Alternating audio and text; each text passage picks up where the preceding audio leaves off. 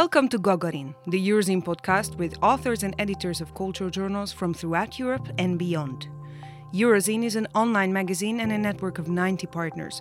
Journals, magazines and associates from Belgium to Belarus, from Norway to Bulgaria, publishing literature and analyzing politics, reflecting on culture and bringing diverse voices to a joint conversation. I'm Editor-in-Chief Reka Kingapop, and in today's episode you can listen to a conversation on European belonging between the award-winning author, broadcaster and Guardian columnist Gary Young, philosopher Susan Neiman, head of the Einstein Forum, and historian Jan Plampe from the Goldsmiths University of London, with Emilia Salvanu moderating. This discussion took place at the 30th European Meeting of Cultural Journals on the 2nd of November in 2019 in Berlin. The conference was titled Redeem the Promise, Europe 1989. You can also read the essay based on Gary Young's address in Eurozine by the title The Price of Dishonesty. The UK is already paying the price for dishonest campaigning during the referendum on EU membership. And yet, misconceptions that dominated the Brexit Leave campaign are not only a UK phenomenon. All European states struggle with immigration, multiculturalism, pluralism and inclusion, and the left falls short of counterbalancing the right's manufactured notions of monoethnicity. Why then don't we fight harder in the name of solidarity? Since 1989, concepts such as internationalism and solidarity feel contaminated, says Susan Neiman. Globalism has prevailed, but its universality is ultimately only the universality of needs. The challenge, therefore, is to create emotionally charged imaginaries which can fit together in a convincing European narrative, argues Jan Plampe. We are very happy and thankful to have you all here. And Gary, you may open the discussion. Thank you. Thank you for inviting me. It won't be long before, as a Briton, we won't be invited to many things in Europe. I recall in 2007 that somebody, when the Belgian government hadn't met for almost a year, somebody put the country on eBay and got 11 million euros before they took it off. I wonder how much Britain would get if they put it on eBay. I want to concentrate on three main things as they apply to this conversation, which hopefully can serve as a basis for what we're going to talk about, and they relate most specifically to the situation in Britain and Brexit, but it's broader than that. Because if there's a broad theme here in Britain, it's dishonesty, a false narrative about who we are and who we were and who we might be, and that the debts are finally coming due for that. Now, the first thing I want to concentrate on is immigration. Britain has always been a home to immigrants, but immediately after the Second World War, there was a significant surge. Some came from former colonies, particularly the Caribbean, Australia, South Africa, Africa and Asia, though more initially came from elsewhere in Europe, Ireland, Italy, Cyprus, Poland, the Baltic states. Throughout that time, the British political establishment refused to engage intelligently with the issue. For decades, the issue of race, the colour of people, was generally interchangeable with place, the movement of people. Even when more than half of all black people in Britain were born there, they were still understood as immigrants. The right would brazenly stoke prejudice because they knew that's how they would get votes, and the left would indulge them because they knew that's how they would lose, otherwise they would lose votes. And the upshot was that precious few in the country understood what immigration was for, what drives it, who benefits from it, and why. We did not talk about wars, trade deals, arms sales, environmental devastation in which we were complicit that made more people move.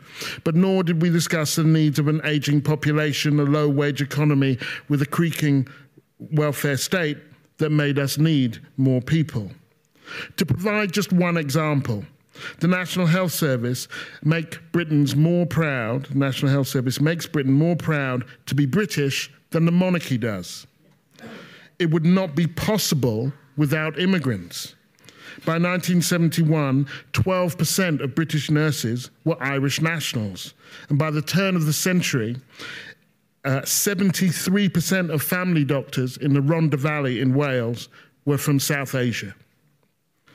We were and are ignorant. 3/4 of Britons think immigration should be reduced, but then they also think migrants comprise 31% of the country, when the actual number is 13%. So no wonder they're scared. If I thought a puppy was more than twice the size of an actual puppy, I might be scared of puppies. When the Brexit referendum arrived, we paid the price for all of the hard debates that had been avoided and all the easy roads that had been taken. Second, there is multiculturalism, and in this there is both fact and fiction. The multiculturalism of fact must start from the basis that it has nothing to do with race or religion. Europe is not, and never has been, a monoculture or a mono-ethnicity. If you took all the black and brown people out of Europe and all the non-Christians, it would still be multicultural. Look at what is happening in Catalonia right now. Take a look at what might happen in Scotland if Britain left the European Union. Take a look at Belgium and Wallonia and Flanders.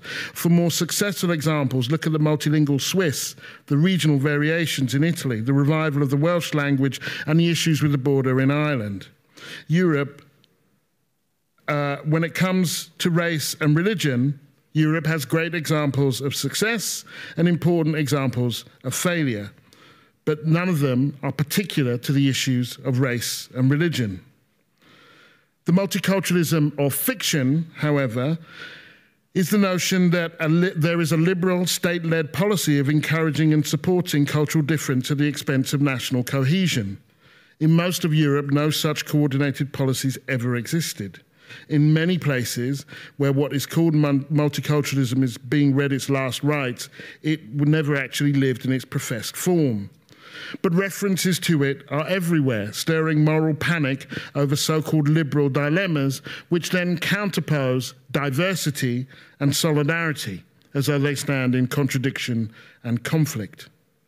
Just for one example, take the decision in September 2005 of the Danish newspaper Jyllands-Posten to publish over 12 cartoons, some of which depicted the Prophet Muhammad, some of which were deeply offensive. Now, of course, Jyllands-Posten absolutely had the right to publish those cartoons. But then we get to the question of, were they right to publish those cartoons? And you hear from Fleming Rose at the time, who says, this is a far bigger story than just the question of 12 cartoons. He's the culture editor. It's about the question of integration and how compatible the religion of Islam is with a modern secular society. And he was right in one sense. It was a far bigger story. It's just not the one that he was selling. Because just 2 years earlier, a Danish illustrator, Christopher Zieler, submitted a series of unsolicited cartoons offering a light-hearted take on the resurrection of Christ. And he received an email from the paper saying, I don't think Jyllands-Posten's readers will enjoy the drawings. As a matter of fact, they will provoke an outcry, and therefore we will not use them. The question wasn't whether you could or should draw a line when it comes to religious tolerance and freedom of expression, but where you draw it and who counts and who doesn't. The bigger story here was about the notion of integration as it is understood in the current Western model. Namely, who are you trying to integrate, what are you trying to integrate them into, and on what basis? Since the turn of the century, the establishment in Britain stoked fears about whether British culture could withstand the integration of Muslims, when they might have been more worried about how to integrate the white working class into the British economy. Muslims voted 70% to stay in the European Union. The white working class did not. And finally, there is empire. And I am minded here of the Danish finance minister, Christian Jensen, who said, there are two kinds of European nations. There are small nations, and there are countries that have not yet realized that they are small nations. Britain is the latter. And this painful Brexit process is teaching us how small we are. Since Suez, Britain has struggled with its place in the model world. nostalgic about its former glory, anxious about its diminished state, forgetful about its former crimes, bumptious about its future role. It has lived on its reputation as an elderly aristocrat might live on his trust fund, frugally and pompously, with a great sense of entitlement and precious little self-awareness. Brexit was, in part, an expression of this. They wanted to put the great back into Great Britain.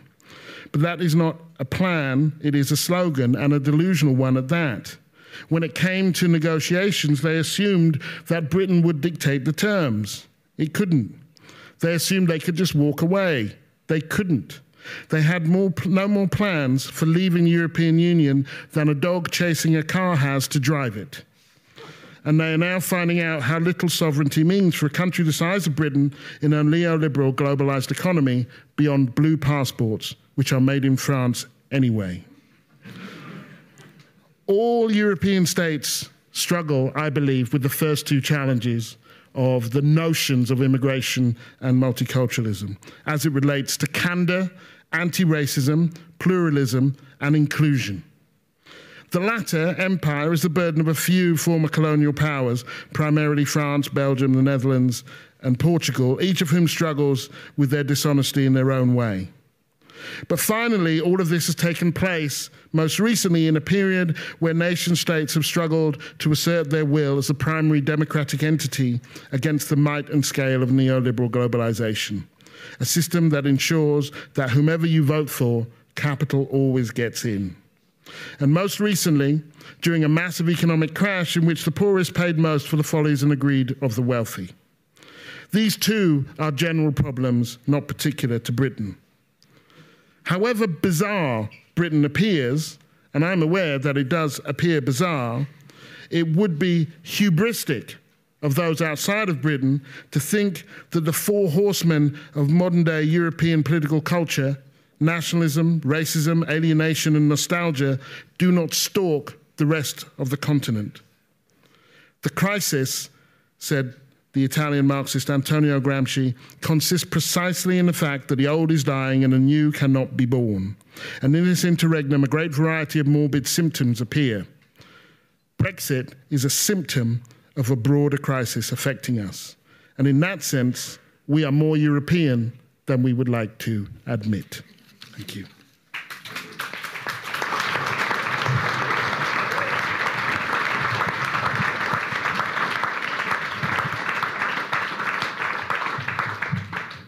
I am going to respond to some of the points that Gary just made. I think we're largely in agreement, but my differences will be questions of tone. We're actually supposed to talk about culture in this panel and not about material basis. That's for the late afternoon lecture, but as we discussed at lunch, they're deeply related, even if you're not a Marxist, and certainly if you're not a reductionist, as I am not. I want to think a little bit about the ways in which dishonesty is furthered by interests that Gary, of course, mentioned more or less obliquely at several points. You know, we all have a tendency not to look at our flaws. That's deeply human, whether it's personal or national. But I think what we're talking about right now is the ways in which or what I'd like to talk about is the ways in which dishonesty has been so strongly furthered by a neoliberal global culture since 1989. And it didn't have to work out that way. We had the example in the Polish case of the hostility towards refugees going up dramatically. That was a subject of the last panel discussion.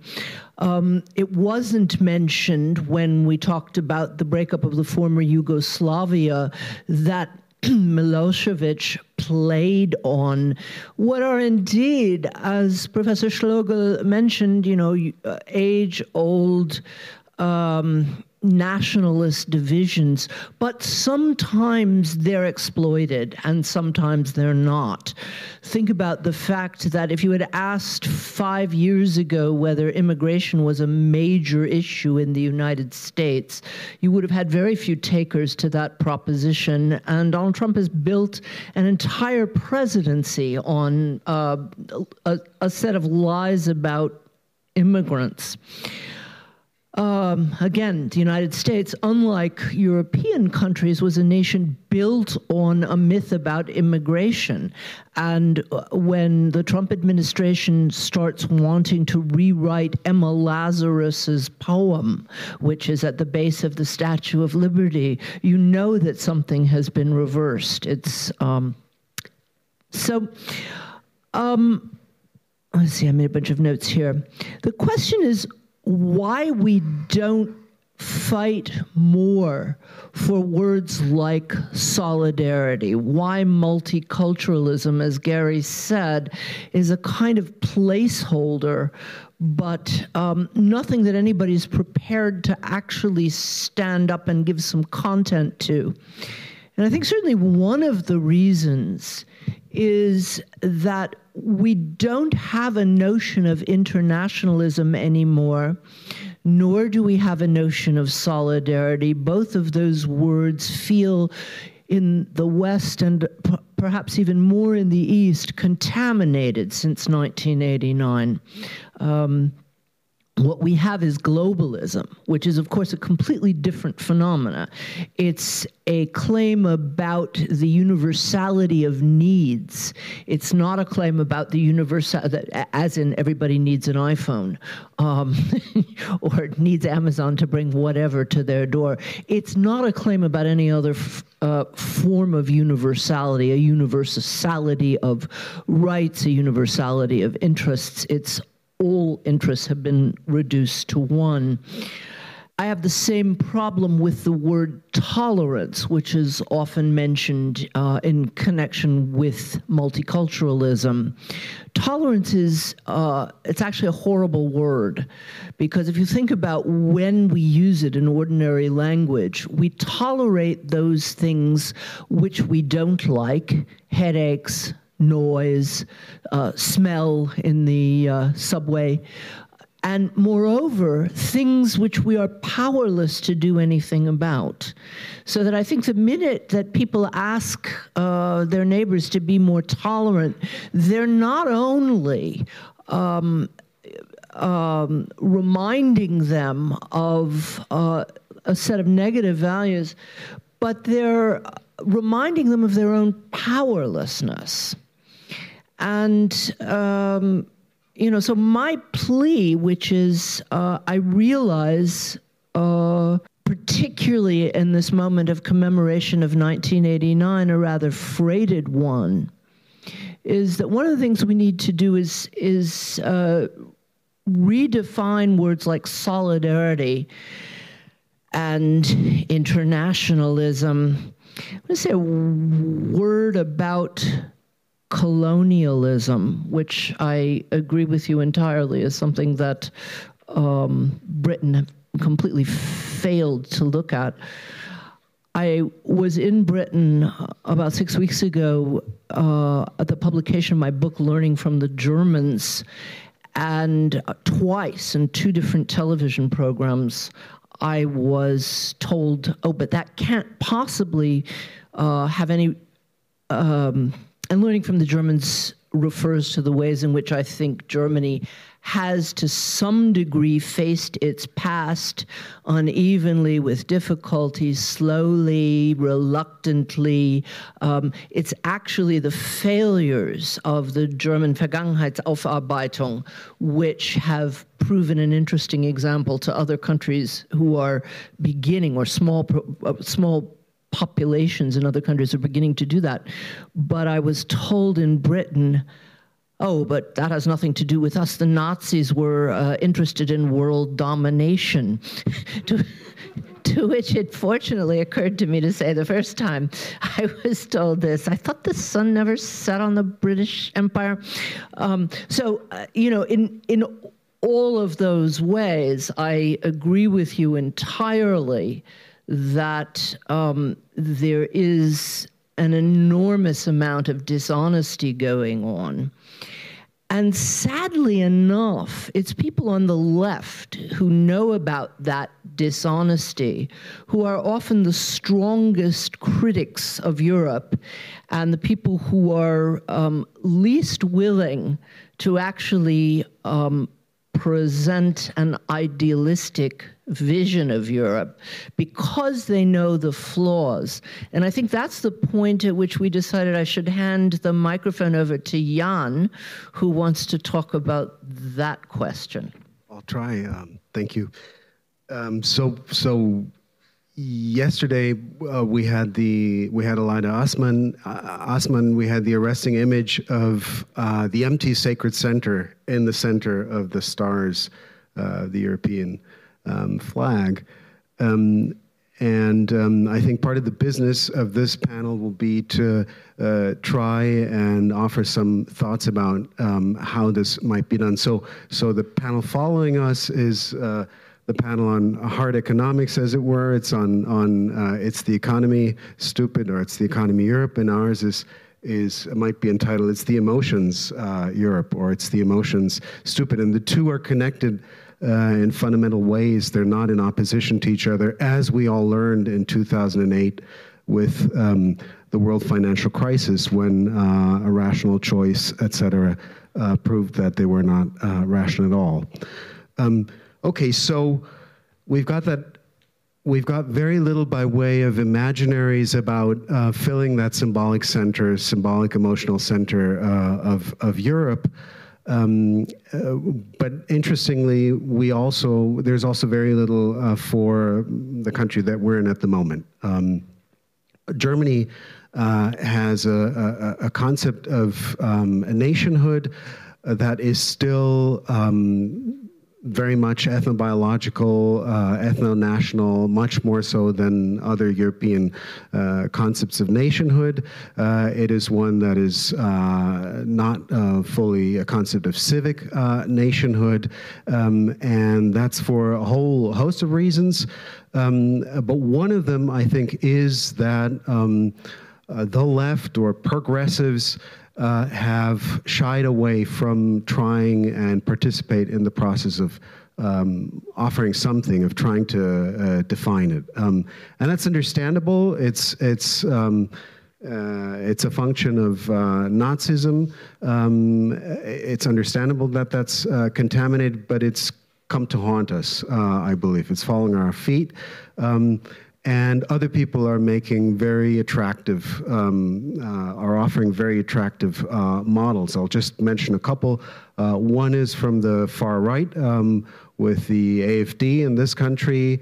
Another is from countries of origin of German citizens who I have in mind in particular Turkey, Erdogan's Turkey, and Putin's Russia, who, in reversing older concepts of their nationhood, have turned to ethnobiological, ethnocultural, ethno-religious concepts of models of nationhood. And in the absence of anything by way of Germany, these German citizens turn to these alternative concepts, which, in a changed media situation with social media, satellite television, et cetera, have the power to spread much more quickly and much more powerfully than they used to. So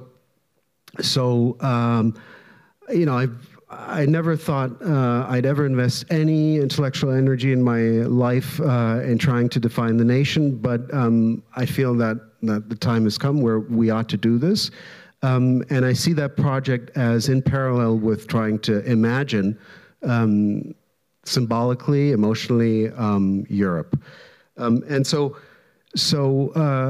you know, the interesting thing is that I think humanity hasn't come up with anything better than the salad bowl model, where you can belong You can have various types of ties in your identity, but you also have one that belongs to the civic nation that you belong to. Most people at least do, some to 2 or 3, but anyway, it's a fact of life for most people. And so we need a concept of plural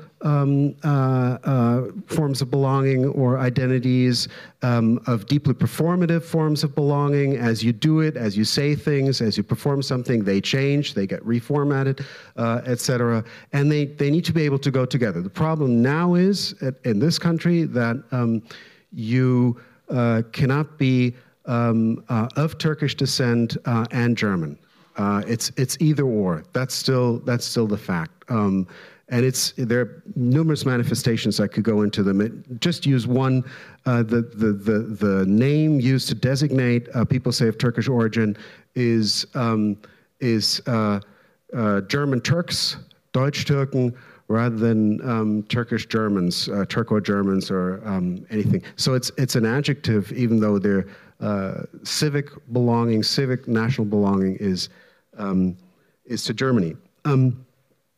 So I think we need something, and what is that supposed to do? I think we ought to trust in democratic processes and in the power that they develop as we do them. So I would never offer any kind of content-wise definition of what's going to go in there, but I have in mind stuff, I could speculate, I have in mind stuff, for instance, like a naturalization ceremony, or a museum for Germany as a country of immigrants. Because this is the interesting thing. If you turn to history, you see that post-45, Germany is a country that's a country of immigrants. You've got 12.5 million expellees from the East who are considered completely other as they arrive. The racisms, Nazism are applied to them. These people, Silesians, etc. You've got 14 million so-called guest workers, labor migrants from all over the place. Only 3 million stay, 11 million go back. You've got people of ethnic German descent, up to 3 million from the former Soviet Union, from Poland, from Romania. You've got asylum seekers, and many, many more. So the obvious fact is that it's always been part of the story. And one of the, now, how can we think of imaginaries that are new and different? So one of the elements of that would have to be, I think, definitely telling a story of migration.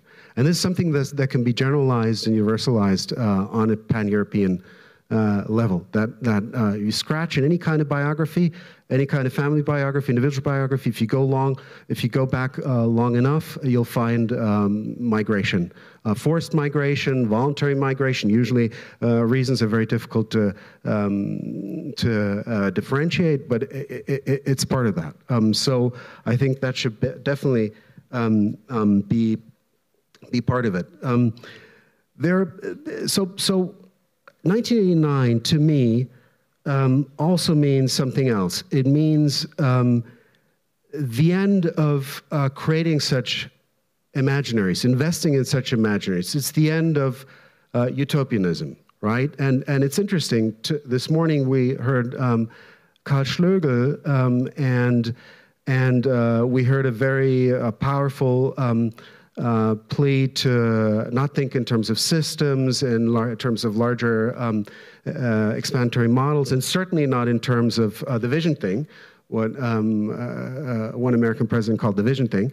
But that's part of the biography as well. You know, I think part of the biography has to be if you were to tell your autobiography, I think your communist, Maoist, West German past would be part of this, and 1989 as an end to, or breaking with, it started earlier with you, but an end to this kind of utopian thinking. And this is, I think, where we need to go again. Of course, knowing about the dangers, but still we need to invest in utopian thinking. So I'll just pick on a couple of elements that might feed into this. So did you know, for instance, that in 2011, both Ukraine and Russia joined something called a Euregio, and they joined the Association of European Border Regions, and they got money from the EU in order to clean up the Don River. It's the Donbas Euregio. So that's it's a model. Why do we talk about Brexit and the Northern Irish issue only in terms of what might happen? It's an incredible success story. The fact that this conflict, which seemed as intractable as the Arab-Israeli conflict, that this conflict has been diffused for so long. This is an unbelievable success story. And you see it as an export model that can certainly be exported to other parts of Europe. Donbas Euregio was one example. That didn't work, but still, it can work. That would be one point to be made. So I guess the issue would be to think hard about how to create national, symbolically, emotionally charged imaginaries, and how these then, in the end, might fit together in a European one, because the way they are, they're still very different. You've got many that are predicated on victimhood, others on heroism. You got the German exceptionalism, as Susan detailed in her last book. But how are we going to bring this together? But still, I think it's worth investing energy in doing this. I just want to respond to that very quickly, because I'm entirely on the same side as you are, Jan. If you're looking for a deep disagreement, I think it's not going to be on this panel. But I think you're undermining the project from the start by using words like utopian and imaginary. Utopia, as you know, as well as anybody, I'm sure, means nowhere.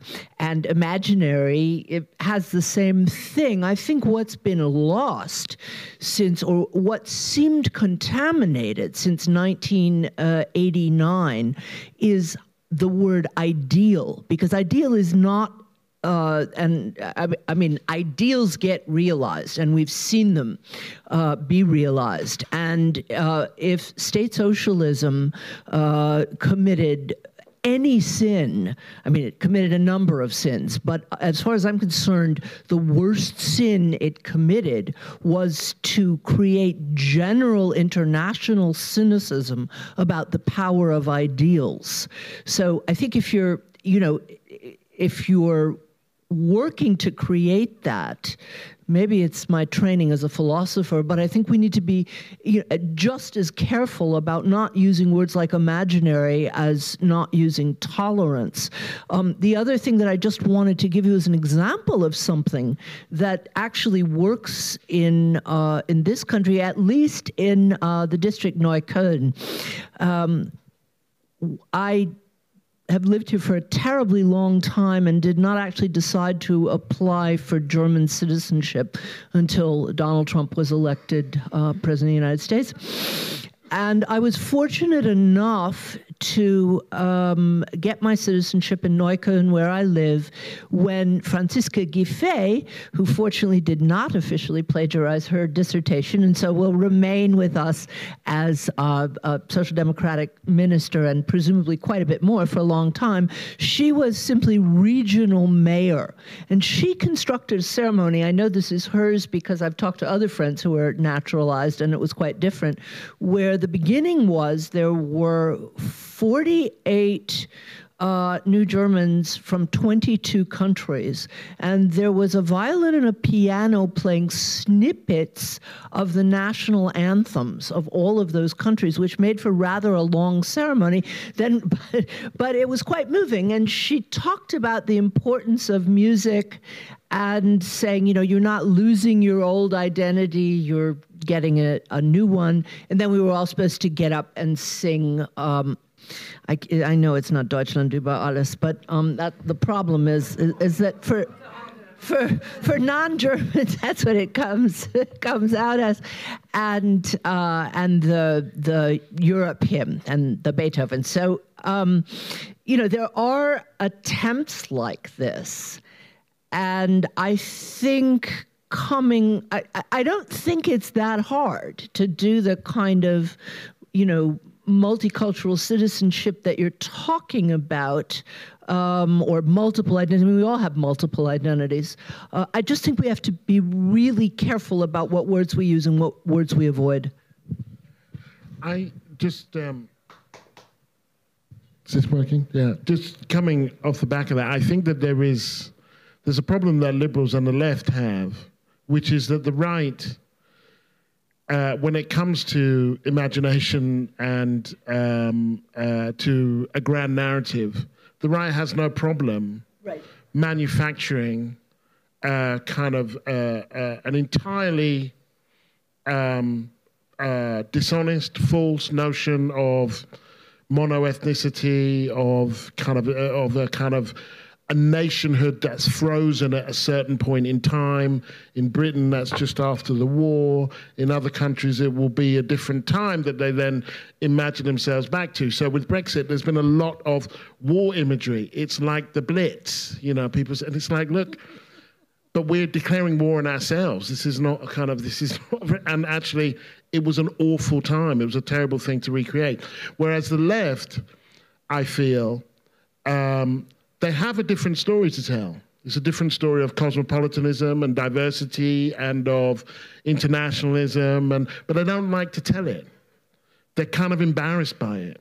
And they don't sufficiently believe in it in order to kind of take it out there and actually galvanize people on the basis that, you know, we are more than just ourselves. And this was one of the features of the Brexit campaign, which was that one side was attacking the EU and the other side did not defend the EU or defend cosmopolitanism or defend the kind of, you know, what is beautiful about the fact that people can travel. They just kind of, they just shut up about it. Which a different way of saying is there is a response, there is an answer to the right's notion of a fictitious nationhood, but we have to believe in that answer ourselves before we can take them on. Quick question. How much do you think that the left-wing embarrassment has to do with 1989 and the contaminations of words like international solidarity? Because I think a lot. I don't think that the left has faced that problem yet. And, you know, this is anecdotal, but it's not unimportant. We at the Einstein Forum were interested last year in getting someone who was an expert on North Korea to talk about the memory of the Korean War and how that was affecting politics, contemporary politics in North India. So we found someone.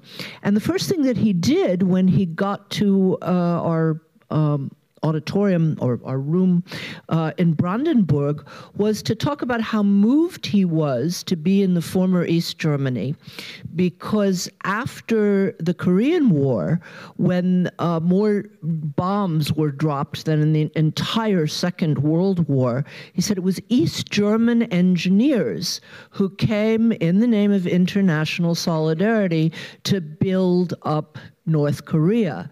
So, I mean, there are memories of words like international solidarity not simply being, you know, instrumentalized for, you know, repressive purposes. And I just wonder if you think that's the source of our embarrassment. Because I do, but I mean, you have a different view. I don't, very, very quickly. I don't just because I mean, I'm sure that's part of it, but I also think that there is, it comes from a deeply parochial place that doesn't want to kind of reach out to the rest of the world, because one can use, for example, I don't know, Mandela or the Dalai Lama, or it's not like there aren't objects of aspiration out there that we can use to kind of claim a notion of international solidarity. Interestingly, even Obama, you know, and America, not known as a kind of place, you know, hey, we go. But when Obama was elected, there was a notion of the world kind of rallying. You know, people just wished he was their president instead, or as well. Well, the Irish actually claimed him, by the way. They have a national monument in the place of his great-great-grandfather on his mother's side birth. The Irish claim everybody. Well, people are trying to do that with not just international solidarity, but also with anti-fascism. There's an attempt to reconquer the term and use it as a uniting principle and its history. See, I think part of the realization of the past couple of years is that we've done all this analysis of, metaphors of dehumanizing human beings and so on, and the realization is that there's a reservoir of this that's extremely easy to activate, to tap into. There's the amount of muck is so immense, so enormous, and it's so easy to activate. So I think in order to develop counter strategies, we need to be so much more expansive and creative than we think. I think I use the term to think from an Archimedean point that's outside the here and now. I use the term utopia as well, but I don't think that's a problem. I think none of the progressive changes would have ever happened without.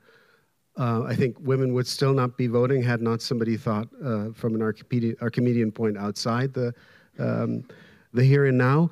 And on the issue of migration, personally, and from looking at migration studies, I can see how you cannot be pro-open borders. Ultimately, I think it's going to be very difficult to not have a definition of the sovereign as global humanity. You know, if the way we live here has effects in Bangladesh and the Ganges Delta, but flooding them and eventually making their basis of living impossible. And if they vote with their feet and come here, well, that's the expression. They're more than us. There's about 60 million Bangladeshis. There's about 80 million Germans. That's a different notion of sovereignty. And ultimately, I can't see how you cannot deny, how you cannot define mobility as a truly universal human right. Now, how we get there in the intermediate stages, a lot will have to happen, right? They'll have to. Well, one of the things would be to. I mean, there's some good practical things that are out there. So you can actually use, for instance, amnesties. You can mass naturalize people who are without papers in Europe, who've made it to Europe but have been living here and working here. That's one of the things you can do. You can regulate migration in different ways than it's being done now. Of course, you need to have consensus for that. But I think still thinking from an Archimedean point, that's far removed is the only way to go. I was intrigued by how quickly, before 1989, one of the more obvious sins as it was sold in the West was that these people can't move, that these people can't leave. How terrible is that they can't get out? And then as soon as the wall came down, there was this sense like, well, don't come here. You know, and the notion of free movement was absolutely kind of embraced, so long as it wasn't possible. And as soon as it became possible, then a kind of, well, politics kept them out, the economics kept them out. But that it shows that there is a world where you can make that case. In that case, it was a case against communism, but there's a case that you can make more broadly. I was intrigued by the use of the word embarrassment for giving alternative narratives. And, okay, I thought about melancholia, traverse term of melancholia of the left, and collective guilt. And it reminded me, I was doing research of the 1960s in Greece, a strict anti-communism state, repressive.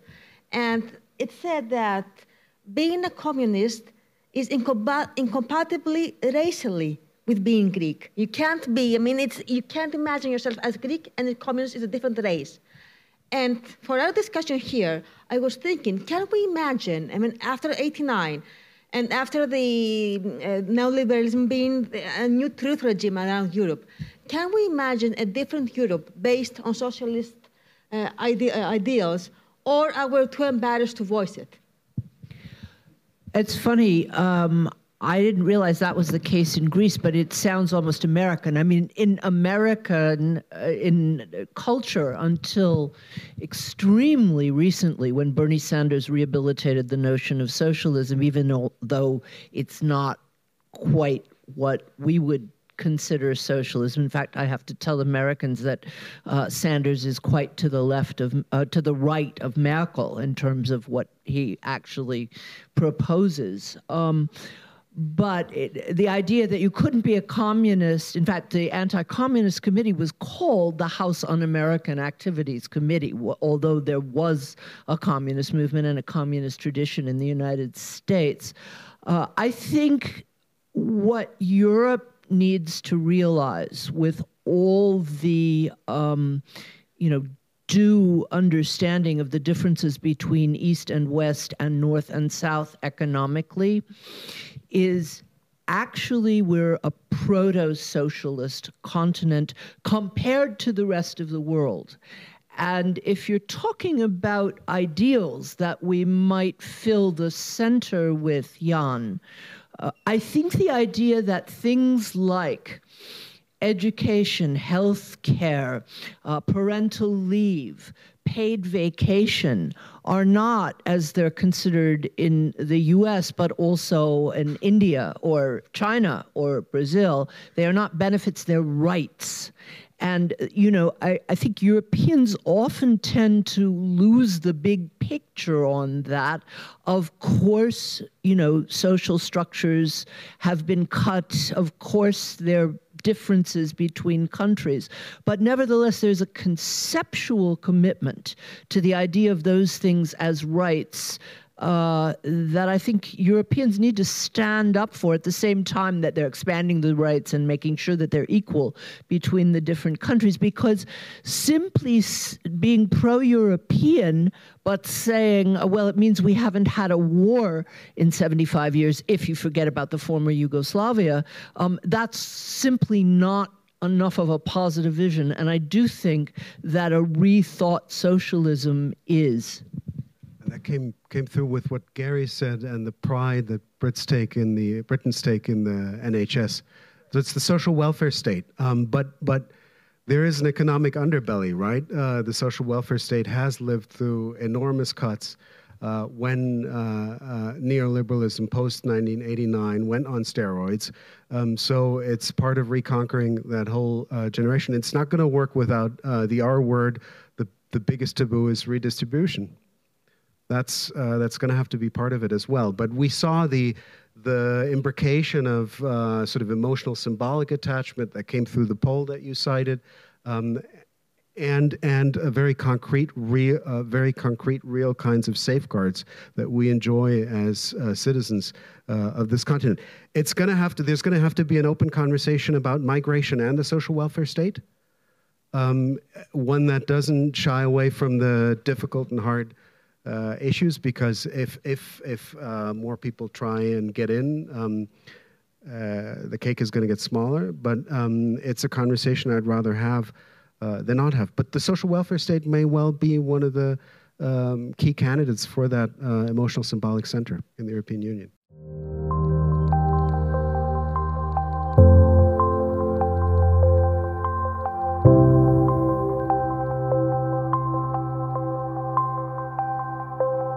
You've been listening to Gagarin, the Eurozine podcast with authors and editors from our network of culture journals from throughout Europe and beyond.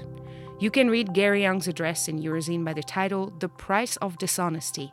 And our brand new anthology, The Legacy of Division, is now published by CEU Press and can be ordered online. There's a link in the description to that. Please subscribe to the podcast and leave a review so more people can find us.